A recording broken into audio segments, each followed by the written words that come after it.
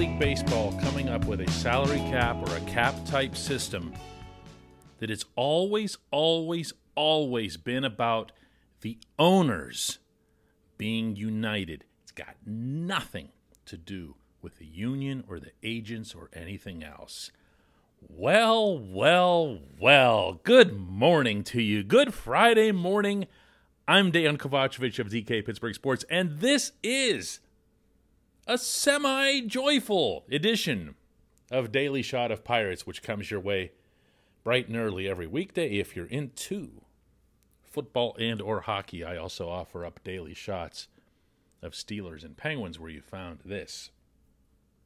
Yesterday, in Chicago, Hal Steinbrenner, son of George, owner of the Yankees, told reporters that he himself voted for Major League Baseball's recent proposal to lower the luxury tax threshold from $210 million to $180 million, in addition to implementing an unprecedented $100 million payroll floor.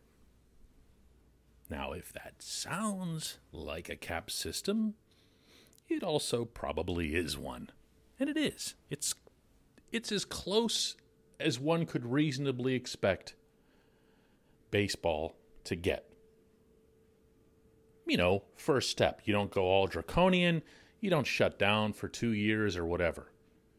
Now, Tony Clark and the union, whenever they were first issued this proposal a few weeks ago, shot it down on sight. Just non-starter. Nothing at all that ever sounds like a cap will ever come into being, according to Tony Clark. And according to all of the agents who pull Tony's strings, notably Scott Boras. But it doesn't matter. It doesn't matter. If the owners are united, they set the work rules. That's how American workplaces operate. The owner of the business sets the work rules. You can negotiate, you can go back and forth as it relates to labor, even unionized labor, but ultimately, the boss is always right, even when he or she is seen as being wrong. That's just how it goes. So to the most common comeback that I get whenever I bring this thing up, which is only all the time, well, the big markets would never go for it. Why would they go for it? They'll lose their competitive advantage. And I always say they would rather have the money. Always say this. You can look at them as, heroic sports fans who really just want the team to win and all this other goodness. The fact of the matter is, most of these people are extraordinarily wealthy. You know how they got to be extraordinarily wealthy? By not wasting their money, by keeping as much of it as they possibly can. Talk about another fact of life. So when you hear that on this committee, and this was the news out of this, the Yankees and the Red Sox were on it, oh my goodness. Oh my goodness. As well as several mid-markets and a couple of small markets, none of whom were identified by Mr. Steinbrenner. Here's his exact quote. There's 7 of us on labor policy. Boston, me, several mid-markets, couple small markets. We're a very diverse group, and when we came up with the proposal, including the competitive balance tax and luxury tax that we brought to the union, it was a unanimous, on our committee, a unanimous deal. And every owner on the committee, there were certain things in the proposal that we didn't like. And I mean every owner. But we wanted to put together a proposal that addressed their concerns and come together as a group. Come together as a group. And what are they talking about? They're talking about a salary cap system. They're undoubtedly talking about how they are the only sport left in North America that doesn't have a salary cap system. And they are also undoubtedly looking across at other owners in other sports saying, what the hell are we doing? This is nuts. And what are we allowing, for that matter, the Dodgers to do? This is why I've been pointing to the Dodgers forever, because they signed the TV contract that blew everybody's out of the water, including those of the Yankees and the Red Sox.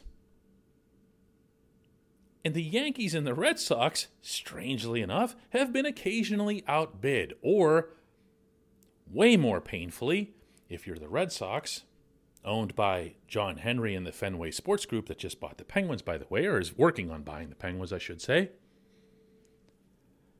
And you basically were forced to give away Mookie Betts to the Dodgers because of whether it's real or perceived that he couldn't be afforded in Boston. And I know that's a real point of contention there because Henry's a billionaire and all that other stuff, but whatever the reason, it was money that caused it. And that's not a place that those teams are used to being. So if their motivations, the Yankees and the Red Sox, are, well, let's keep the Dodgers in check and anybody else who might get some kind of crazy TV deal, and they get on the same page and they're talking about a salary cap system, you have yourself one hell of a first step towards something that'll look like a cap.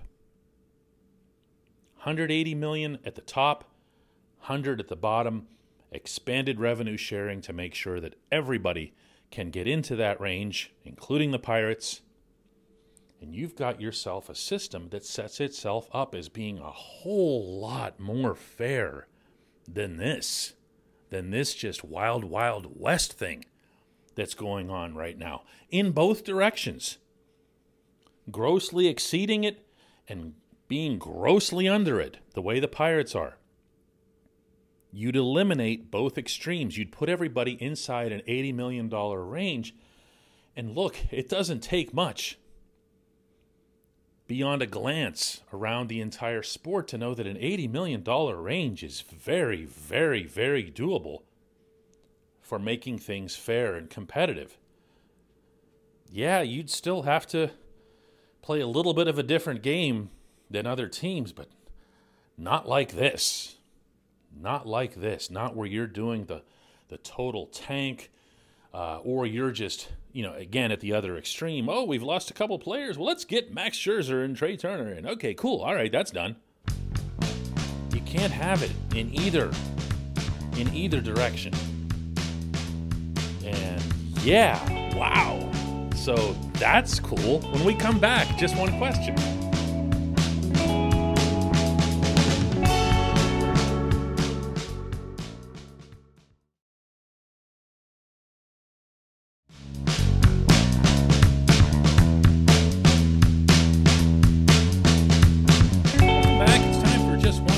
And that's brought to you on this program, always, by our friends at North Shore Tavern. This weekend, North Shore Tavern and the companion venture right next door, Mike's Beer Bar, are featuring all kinds of fun, beginning with live music Friday night at 9 o'clock. Come swing to the sweet sounds of Taking Shapes. Saturday night, it's See the Summer. Live music going on. There's also football on TV, the Pitt, Virginia game, Steelers versus Chargers on Sunday night. Beer! There's beer. It's Mike's Beer Bar after all. There's an unbelievable selection of craft beers, including local brews. Check out North Shore Tavern and Mike's Beer Bar right across Federal Street from PNC Park. Our J1Q comes from Guido, who says Cole Tucker was a marginal player on a 101-loss team. Why would anyone think he belongs on a major league roster? It's ludicrous. For anybody who missed yesterday's show, I was throwing up a bunch of names of players who arguably should be cut, or in a couple of cases kept, as the Pirates proceed into today's deadline to have the roster set in advance of the Rule 5 draft. And Tucker was on my maybe keep list, although I don't know how I would spell that. But that's where he was. I'm going to admit to being somewhat partial because of his personality. When I say that, it's not, oh, he's just a nice guy. He's the kind of guy you'd want to have around if and when the team gets good. The problem with that is you've also got to be part of why the team is good. You've got to produce. And Tucker didn't do that until the last 5.5 weeks of the season. Now, could that be something that coincided with the firing of Rick Eckstein? Maybe. Could that be something that the Pirates know internally and wouldn't be sharing with anyone because you don't want to embarrass Eckstein? Could be.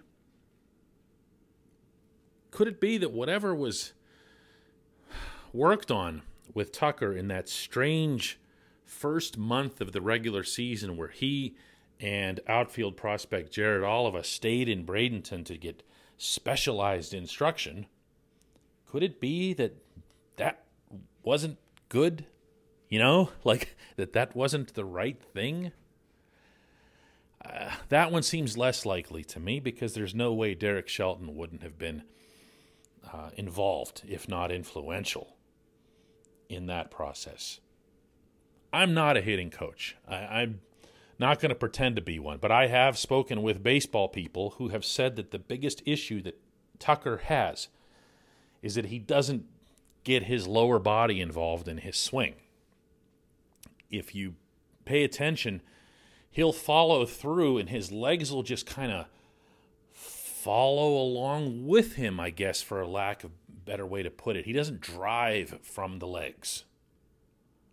And good hitters do that. In fact, ordinary hitters do that. So it's a flaw on his end. Was he murdering the ball late in the season? No, but was he hitting it harder than, let's say, this isn't where you want to set the bar, but Kevin Newman? Yeah, and he was getting on base, and he did put a couple of balls over fences and off fences. It was encouraging, and it was the last thing we saw, and that does count when you're talking about a younger player. No, he's not super young. He's not a kid anymore. But he's younger. And as such, there could be a thought process that maybe something happened. Maybe something clicked there. And they wouldn't want to give up on it. The one thing that I think would be safe to say is that this management team wouldn't be hanging on to Tucker because he was a first-round pick, because he wasn't their first-round pick. They don't have to worry about saving face. If they keep Tucker, it'll be because they really believe that something got unlocked there, in which case I wouldn't blame them at all. I appreciate the question, Guido. I appreciate everybody listening to Daily Shot of Pirates all week.